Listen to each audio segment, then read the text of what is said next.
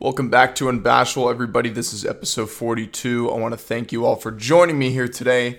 And of course, you saw the thumbnail, you saw the title of this video. We're going to be discussing She-Hulk episode 8. I'm going to give you my overall thoughts on where I think the show is going, my general thoughts about the show itself, the first 8 episodes we've had. Of course, we only have one more episode left.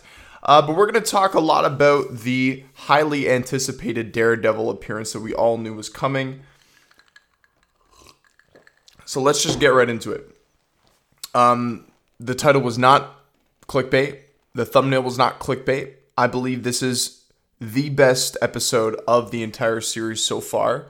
Like I said, we do have one more episode to go through, so that could be better, but I get a feeling that this is probably, in retrospect, after a couple months, I think I'm going to definitely look back and still consider this to be the best episode. And I'm not going to pretend like it's not because of Daredevil. I would probably say 95% of the reason why it was the best episode of the show was because of Daredevil's appearance.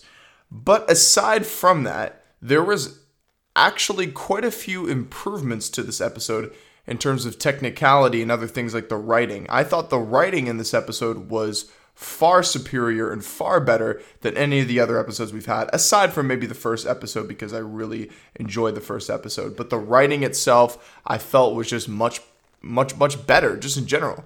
I think the jokes were funnier. That's another issue I've had with this show so far. And I was very surprised with how they handled Daredevil. I wasn't one of these people that was worried that they were going to make him out to be kind of like a jackass. I definitely expected a tonal shift from the character compared to what we saw with the Netflix series. So I wasn't surprised we were going to get a difference in sort of the, maybe not the line delivery, but maybe sort of the presence that he had. But I didn't think it was shifted, and I didn't think it was changed for the worse. I think he was a pleasant surprise. And even the little bit of, jokes and humor he had, I don't think took me out of it. I didn't think it bothered me in any way, shape, or form. And I really liked him. And it's cool that we're starting to slowly see Matt Murdock appearing in these different projects. We saw him in Spider-Man No Way Home. This is the first time we're seeing him in action, meaning like he's actually fighting crime. And I like this, the short little fight sequence he had with She-Hulk. And one thing I'll address that I did not expect whatsoever was the fact that him and Jen Walters had sex. I'm pretty sure, quote me if I'm wrong, but I'm pretty sure stuff like that has happened in the comics, but I didn't expect that to happen, at least not this soon.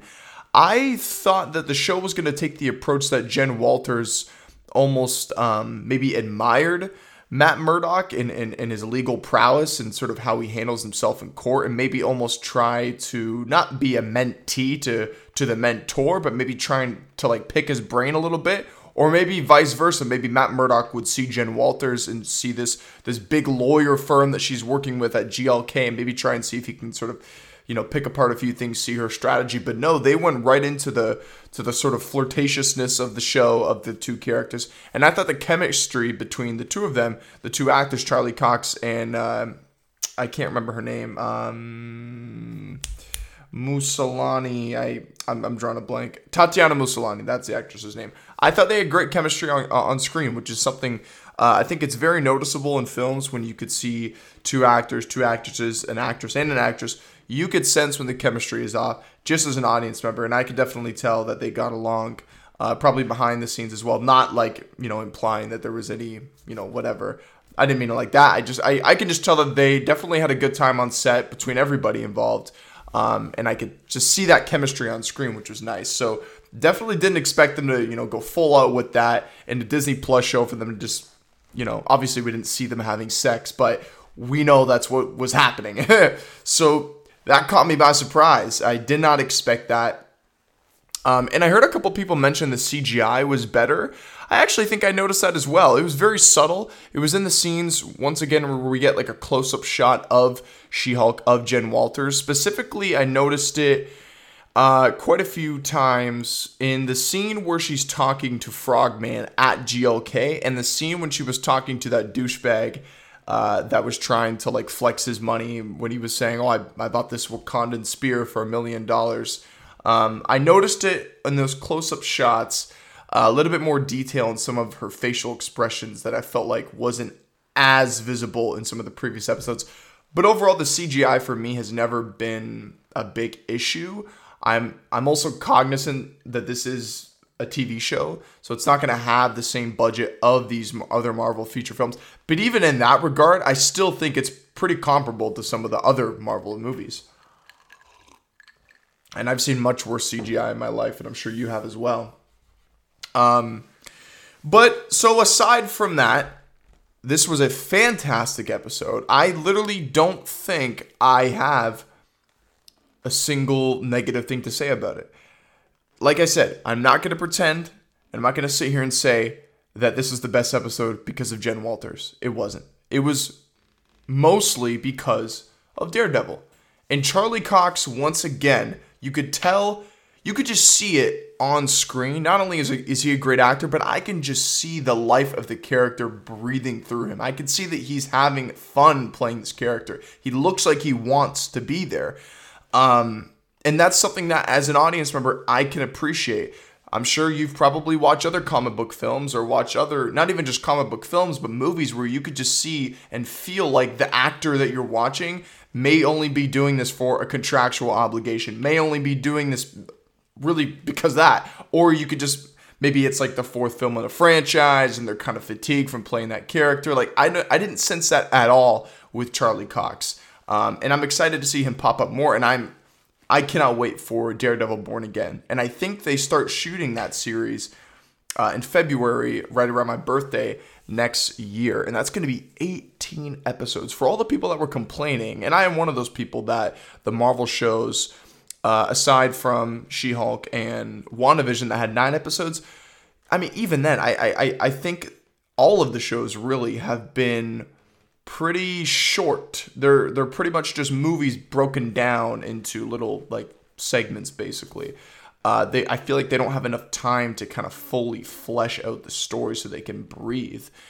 And I think Marvel listened to that, and they knew that there's a lot of pressure with Daredevil inherently because, you know, the Netflix series has developed such a large fan base. I still have not watched all 3 seasons. I just finished the first season. Right now, the show that I am absolutely hooked on, and I'm actually going to talk about this in more detail when I'm done season 6, is Better Call Saul. I talked about it last episode. I just finished season 5. I just finished season 5, and not to get sidetracked here, but Better Call Saul for me is one of the greatest TV shows I have ever seen. And I've heard from people that season 6 is some of the best television of all time. So I'm going to talk about that show more when I finish season 6. I got off track. I don't even know where I was going with that. Right, Daredevil.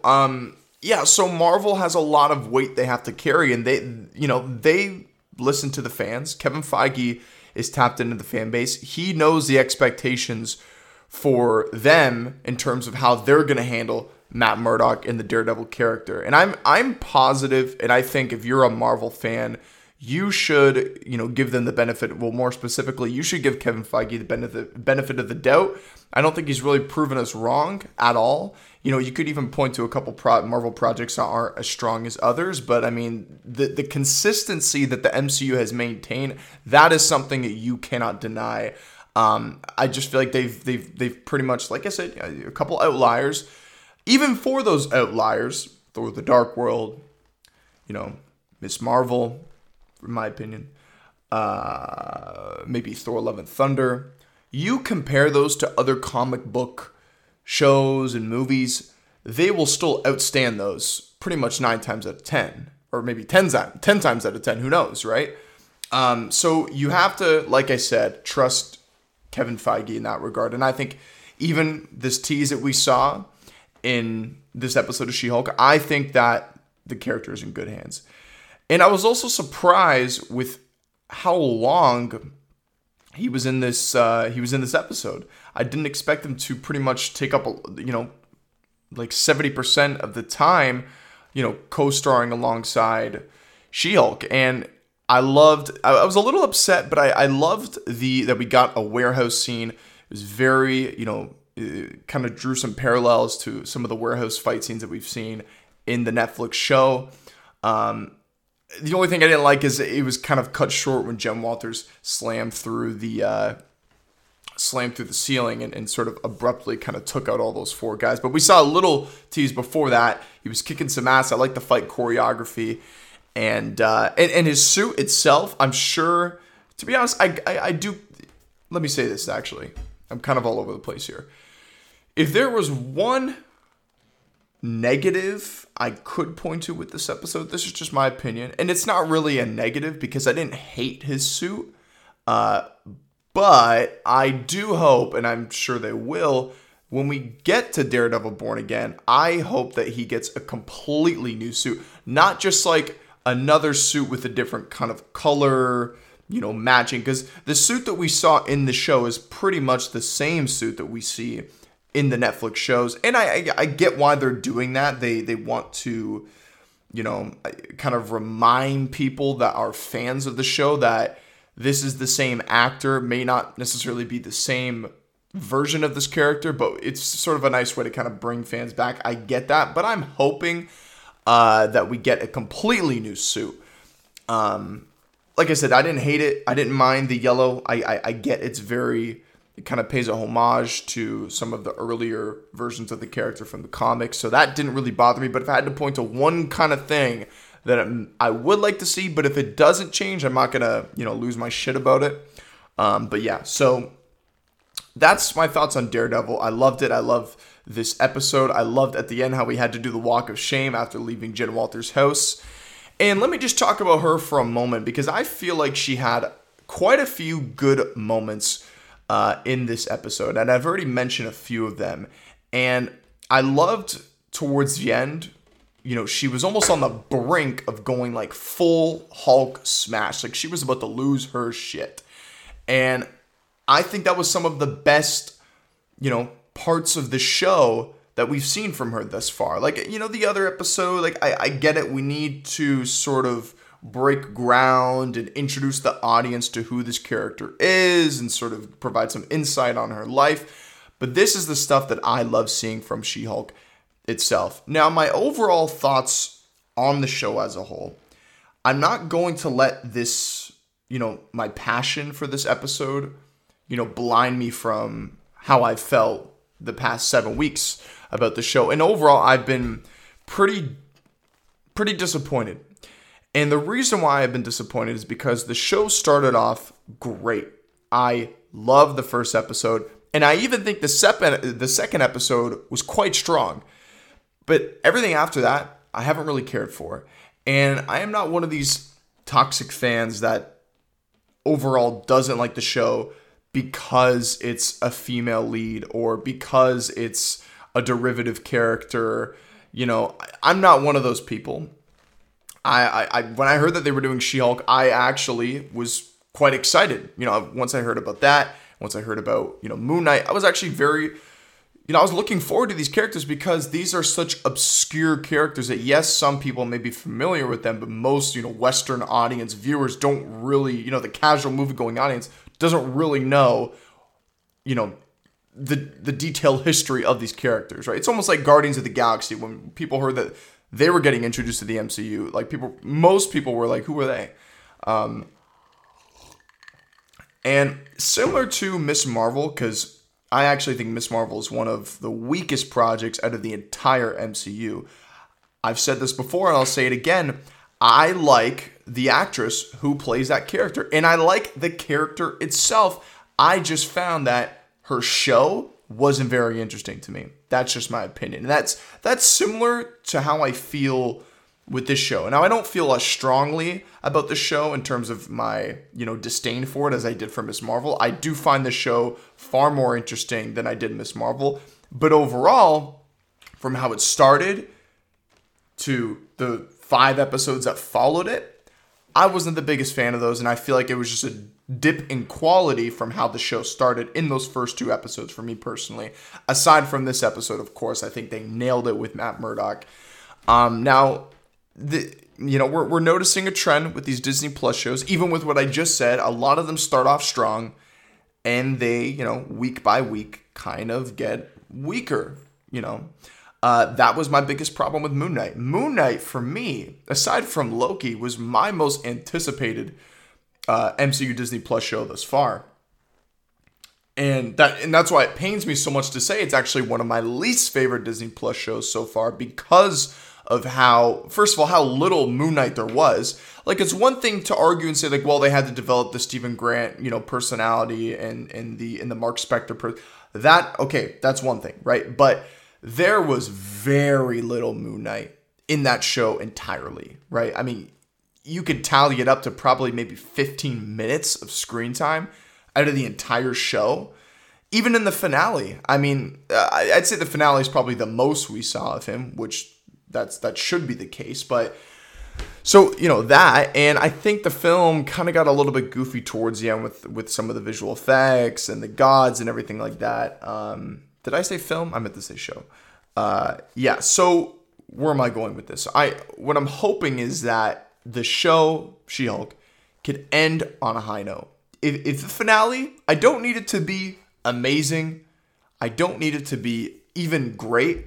If it can just be solid, if they could just end on solid ground, maybe tease where we're going to see this character next, that's all I ask for. I just don't want a clusterfuck finale with 90 other, storylines tethered all together in this one concoction. Just make it a nice, cohesive ending. It doesn't have to be grand in scale. I'm not expecting any crazy cameos. Just make it fulfilling, make it satisfying enough while leaving the door open, because we know that, She-Hulk is going to obviously return in other projects. I just really hope this trend doesn't continue of the Marvel shows starting off great and kind of getting, dropping in quality week by week and getting less and less interesting for me personally. But that's overall my thoughts on She-Hulk episode 8 and the show as a whole. Now, the next topic we're going to move on to, I think it'd be fun. I'm going to do a complete Phase 4 ranking of everything we've had thus far. Now, I know that we're not done Phase 4, but we're pretty much done Phase 4. We have one more movie, and this is the last series for this phase. We have Black Panther: Wakanda Forever, so of course, when that comes out, I will tally it in this list. And the only other thing I haven't seen from Phase 4 is What If, just because I'll be honest with you, I don't care about What If. I've never really been interested. I've heard good things, but I'll probably never get around to watching that. So let's get into it. And I am going to include She-Hulk in this list. Now, you could say that's not fair because the show's not over, but unless episode 9 blows me away, I think most audiences have gathered a pretty decent understanding and kind of feel for how the show is, considering we're basically done. So I will include it in this list. So yeah, let's move on to that ranking. Okay, so let's jump into this tier list. Now, I think this would be pretty fun to talk about in the comments section, so please let me know your tier list. I know mine's going to be very different from a lot of people. I've watched a lot of videos of other people giving their personal tier lists, and sorry, by the way, if you're not watching and you're listening, that little pause and that sound, I'm just drinking my Coke. So, but anyways, I've seen some other people's tier lists, and there are some similar spots, but I think mine is quite different from a lot of the others, which is good. I think people should definitely form their own opinions, and they shouldn't just base their interests off other people's interests.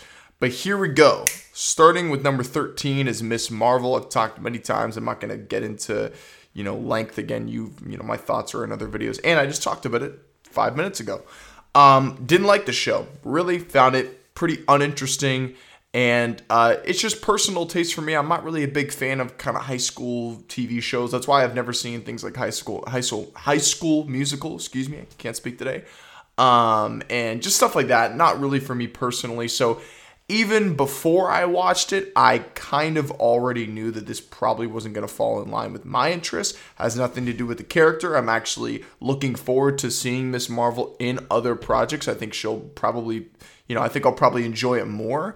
And I think the actress Iman, I can't remember her name, but I think she played the character very, very well. So no issues there. But overall, didn't really enjoy the show. Found it pretty boring, just for my personal opinion. So that's number 13. Number 12, Black Widow. Going into this film, didn't really have the highest expectations, knowing that it was going to be a prequel. I think this film just kind of came too late, to be quite honest with you. And overall, I think, the story sounded compelling on paper, but how that third act played out with that, big flying ship in the sky with all the different Black Widows. See, I can't even fully remember, because to me, I think the film is just not really memorable in any way.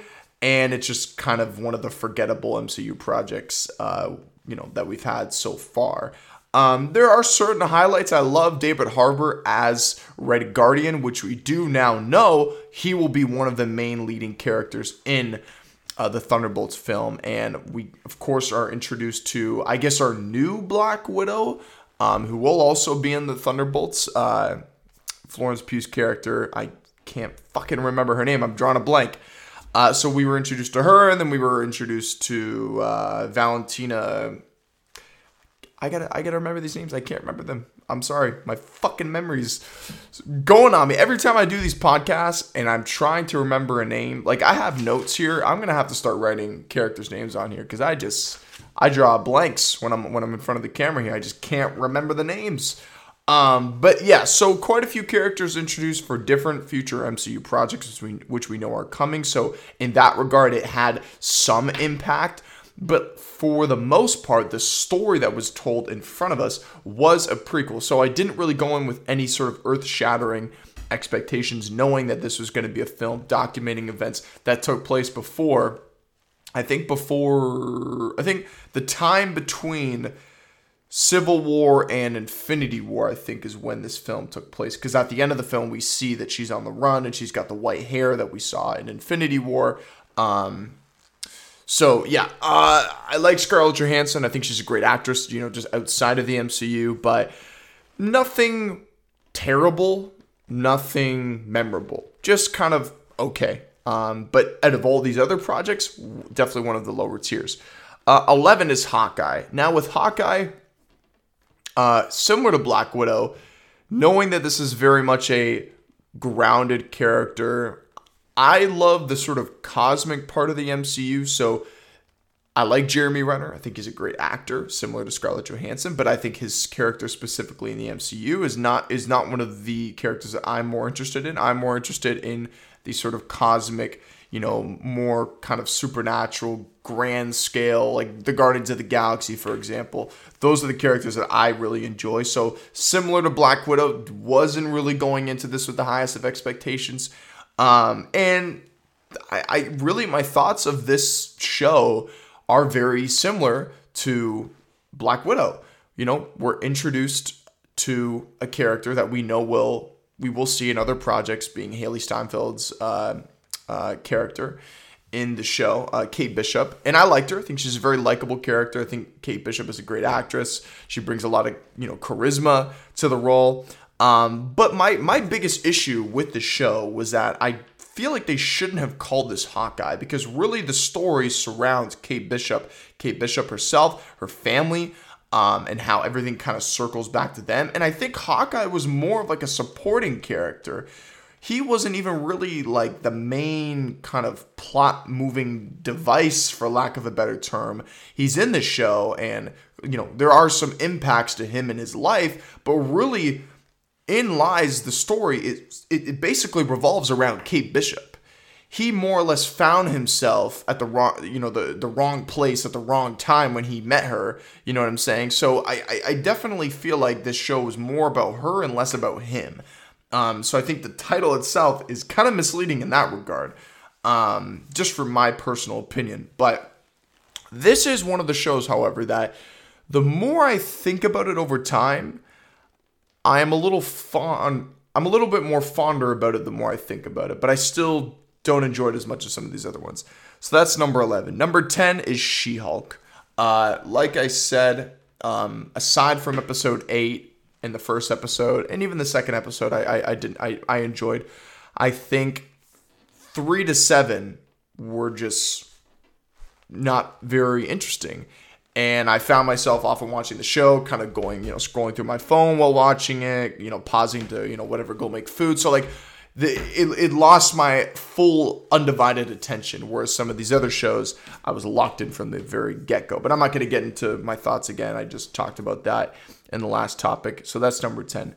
Number 9 is Moon Knight. Probably the most disappointing show for me. And you could say, well, how? It's number 9. If it's the most disappointing, it should be number 13. The thing about the 4 shows I just talked about, I kind of already knew what I was getting myself into. With Moon Knight, I was excited. I was amped. I was wondering the whole time, why the fuck aren't they making this into a film? So my expectations were very, very high heading into this. So the fact that what we got, now not everything in it is terrible. I actually think my favorite part of the show wasn't even Moon Knight himself or Oscar Isaac, although I think Oscar Isaac actually he played the character very well. I just think we didn't see the Moon Knight side of him enough.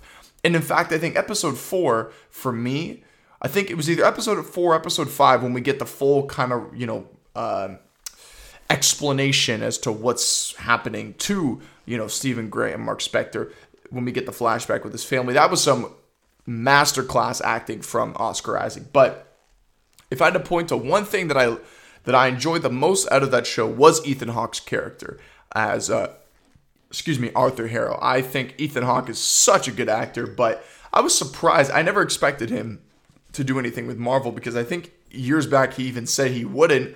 And then, of course, we found him in here, and I think he was great.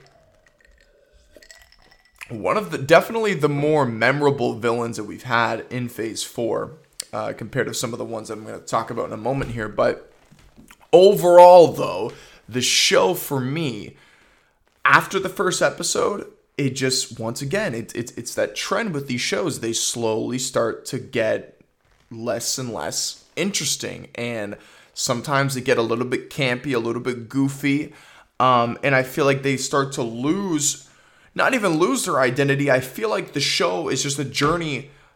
I feel like each of these shows, they're trying to find their identity through these episodes, and then when they reach that point in that finale, they just throw everything against the wall and see what sticks, just for me personally. And I feel like this show struggled with that the most. I feel like the finale was just all over the place, and yeah, but I was disappointed, but I am, once again, with these shows that I'm disappointed with and I'm critical about, I want to see these characters return because I know that in the right project, they can be fucking entertaining and they can be amazing. And I know that the next time we see Moon Knight, it's probably going to be awesome. And that's really, if I had to point to one problem the most out of Moon Knight, was that we didn't get enough Moon Knight. The show really should have been called like Mark Spector, a Moon Knight origin story, something like that, because this was more about Mark Spector and Stephen Grant than it even was about Moon Knight. You know what I mean? So if this show gets a season 2, I think there's maybe an opportunity to kind of build upon many of the positive things that show did, and we could get more Moon Knight itself. But yeah, so that's number 9. Number 8 is Falcon and the Winter Soldier. Following WandaVision, I was looking forward to this. Obviously at the end of Endgame, we saw that Anthony Mackie's character, Sam, he took up the mantle as Captain America. And I was curious to see how he was going to handle that. And then, of course, now that we've seen that Bucky is basically pardoned of all of his crimes, he's sort of back to, he's of sound in mind. He's not being brainwashed by, all that stuff that happened in Civil War. So he's basically free to do whatever. How does he live with himself, right? This guy has gone through so much. How does he function in everyday life? I think those are interesting storylines to deal with. My biggest issue with the show was not any of the main characters. I thought both of them were exciting. My biggest problem with the show was the antagonists, the Flag Smashers, and more specifically, the leader of the Flag Smashers. I just think her character was just, not just her character specifically. I think that whole movement of trying to, live life the way it was. I think it was during the blip. I can't even remember. I just didn't find them interesting. Just to be quite honest with you. But I think that show had actually one of the better finales out of these Disney Plus shows, because I loved that we finally got the Captain America suit, which is very, very comic book accurate. So overall, one of the better finales, but nothing kind of groundbreaking about it. So number 7 is Thor: Love and Thunder. Now, this is a film that my first viewing, I really enjoyed it. But as I kind of marinated on it, and as I thought about it more, I feel like I enjoyed the film.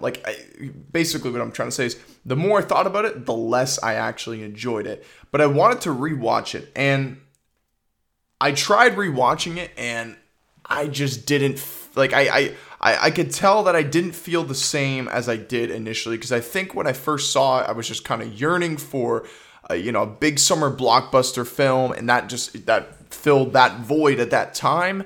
There are certainly things I like about it, but the big narrative surrounding it is that the film was too silly. And I'm not going to go as far as to say silly, but I feel like, rightfully so, Taika Waititi saw the success that he had in Ragnarok, and I feel like he just took it a little bit too far in terms of the stylization and in terms of the dialogue and the humor. I think because the problem was that the film was so set and focused on that kind of feel and that kind of mood, that when there were those opportunities where they did have to explore more serious themes, I felt as an audience member, I couldn't really take the movie seriously at that point. Like the whole stuff with Jane having cancer, for me personally, I just couldn't really take that serious just because of all the other things going on with, the lightheartedness and the humor. I think you can be lighthearted in a film. It's not like everything has to be like Schindler's List. No. But I think you have to kind of balance it out where it doesn't pull you out when you are trying to be serious. That's sort of how I feel. Not a terrible film, certainly not better than Ragnarok, but that's sort of my opinions on that. So that's number 7. Number 6 is Shang-Chi. I'm going to be honest with you. I think Shang-Chi is one of the most overrated Marvel films of all time, to be quite honest with you. I enjoy it. I mean, it's number 6, it's pretty high up on my list, but I've heard people talk about this film, and some people say it's like the best film out of Phase 4, and I don't agree with that at all. Now, of course, that's your opinion, you're entitled to it, but I don't know, I feel like the film is heavily overrated. I enjoy it, the third act was interesting. I feel like it kind of came out of nowhere. And I think it sets up some things with the MCU, with the 10 rings. I think that's going to have pretty big implications. We see that they're almost like a beacon and they're calling out to somewhere. I don't know. It's hard for me to kind of articulate how I feel about this, because like I said, I enjoyed it and I think it's good, and it's number 6 on my list. So it's better than Love and Thunder. It's better than pretty much all the other Disney Plus shows I've talked about. But I feel like it's not as good for me I don't want to say from a narrative perspective, because the narrative actually is pretty, linear and easy to understand. You know what I mean? Like you have this character who's been tied to his father his whole life.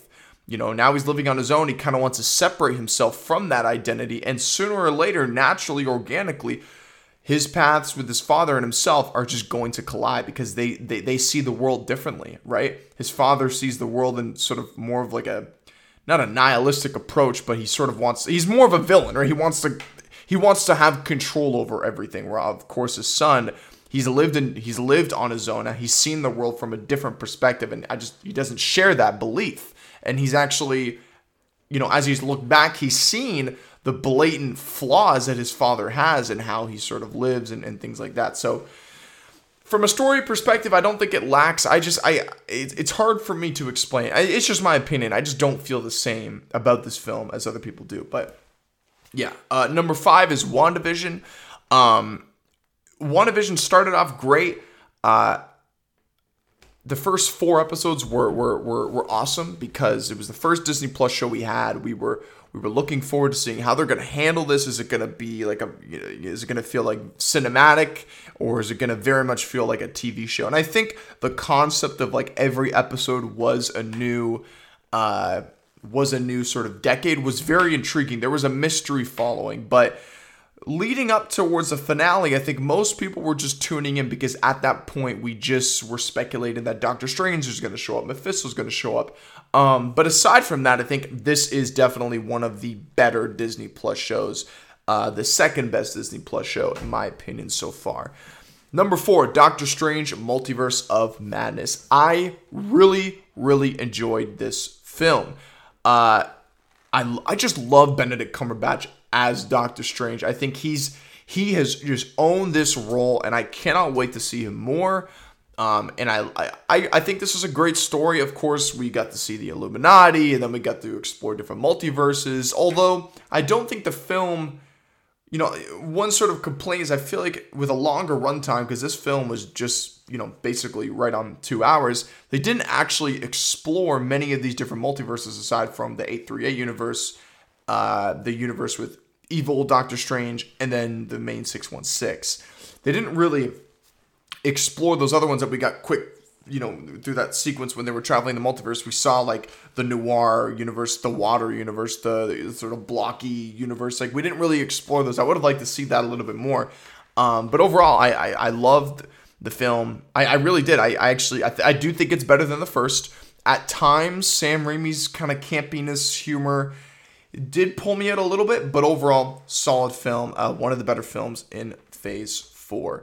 Number 3, this is, I think some of you will consider this a hot take. I definitely enjoy this film more than most people.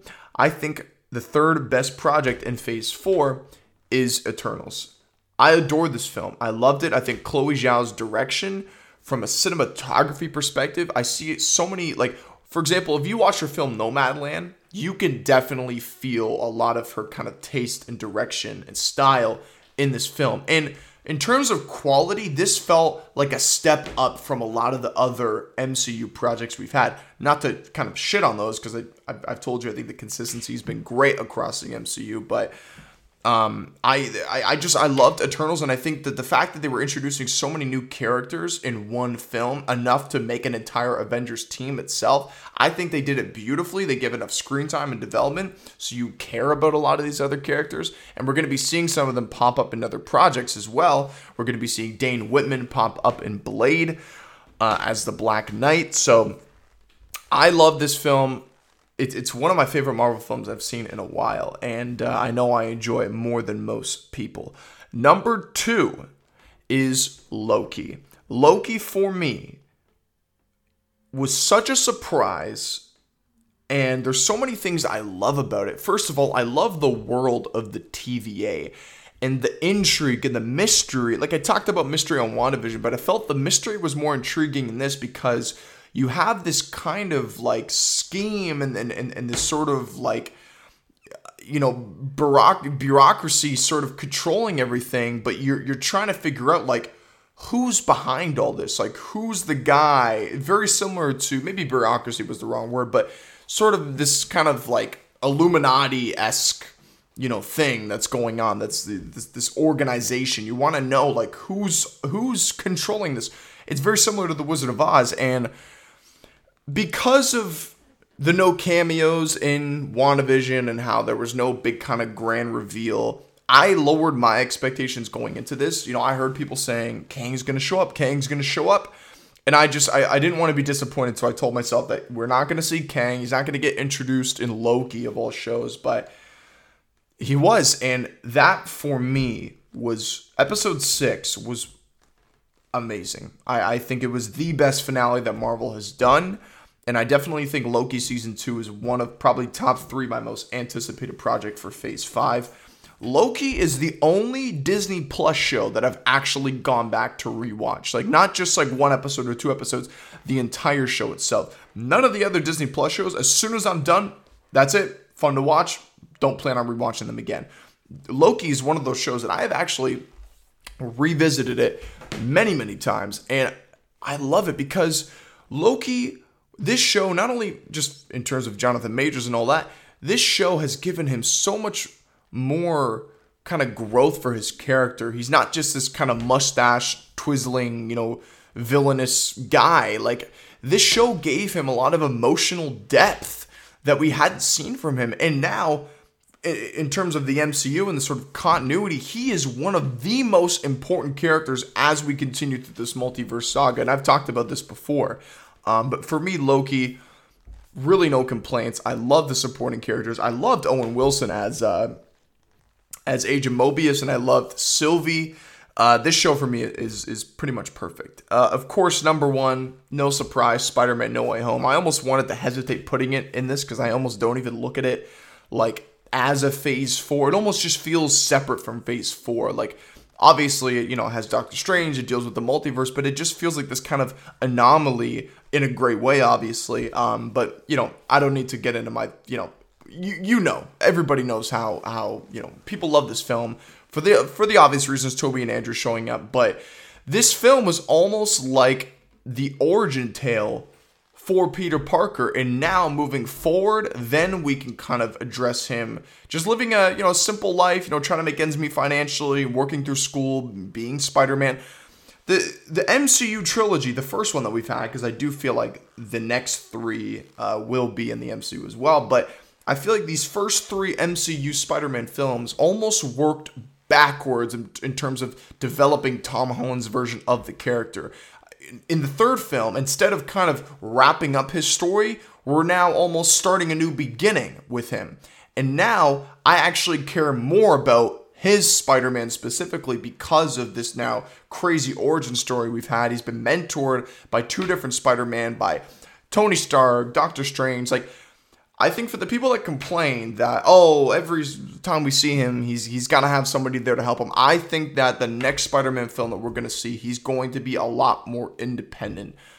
Sure, we might see other characters pop up from the MCU, but I don't think it's going to be in that leadership role that we've seen with Tony Stark and Doctor Strange. But yeah, that's it, everyone. So just to round up the list again one more time: number 13, Miss Marvel; number 12, Black Widow; number 11, Hawkeye; number 10, She-Hulk; number 9, Moon Knight; number 8, Falcon and the Winter Soldier; number 7, Thor: Love and Thunder; number 6, Shang-Chi; number 5, WandaVision; number 4, Doctor Strange and the Multiverse of Madness; number 3, Eternals; number 2, Loki; number 1, Spider-Man No Way Home. And then, as I mentioned already, have not seen What If, don't care to see What If, probably will never see What If. And then, of course, Black Panther Wakanda Forever is the only film that's not on this list because it's not out. So once it's out, then I'll give you guys an update on the list. I think it's probably going to fall somewhere in the top 5. I got a funny feeling this film looks like it's going to be nothing short of spectacular. But a little bit of a shorter episode today that's going to wrap up everything. There's not really much going on in terms of movie news. I would have liked to talk about some, other movie news, but it's pretty much just Marvel stuff today. So if you tune in for this, if you're still here at this point, I want to thank you very much for joining me today on Unbashful. Make sure to like and subscribe, and I will see you all on the next podcast. Have a good day.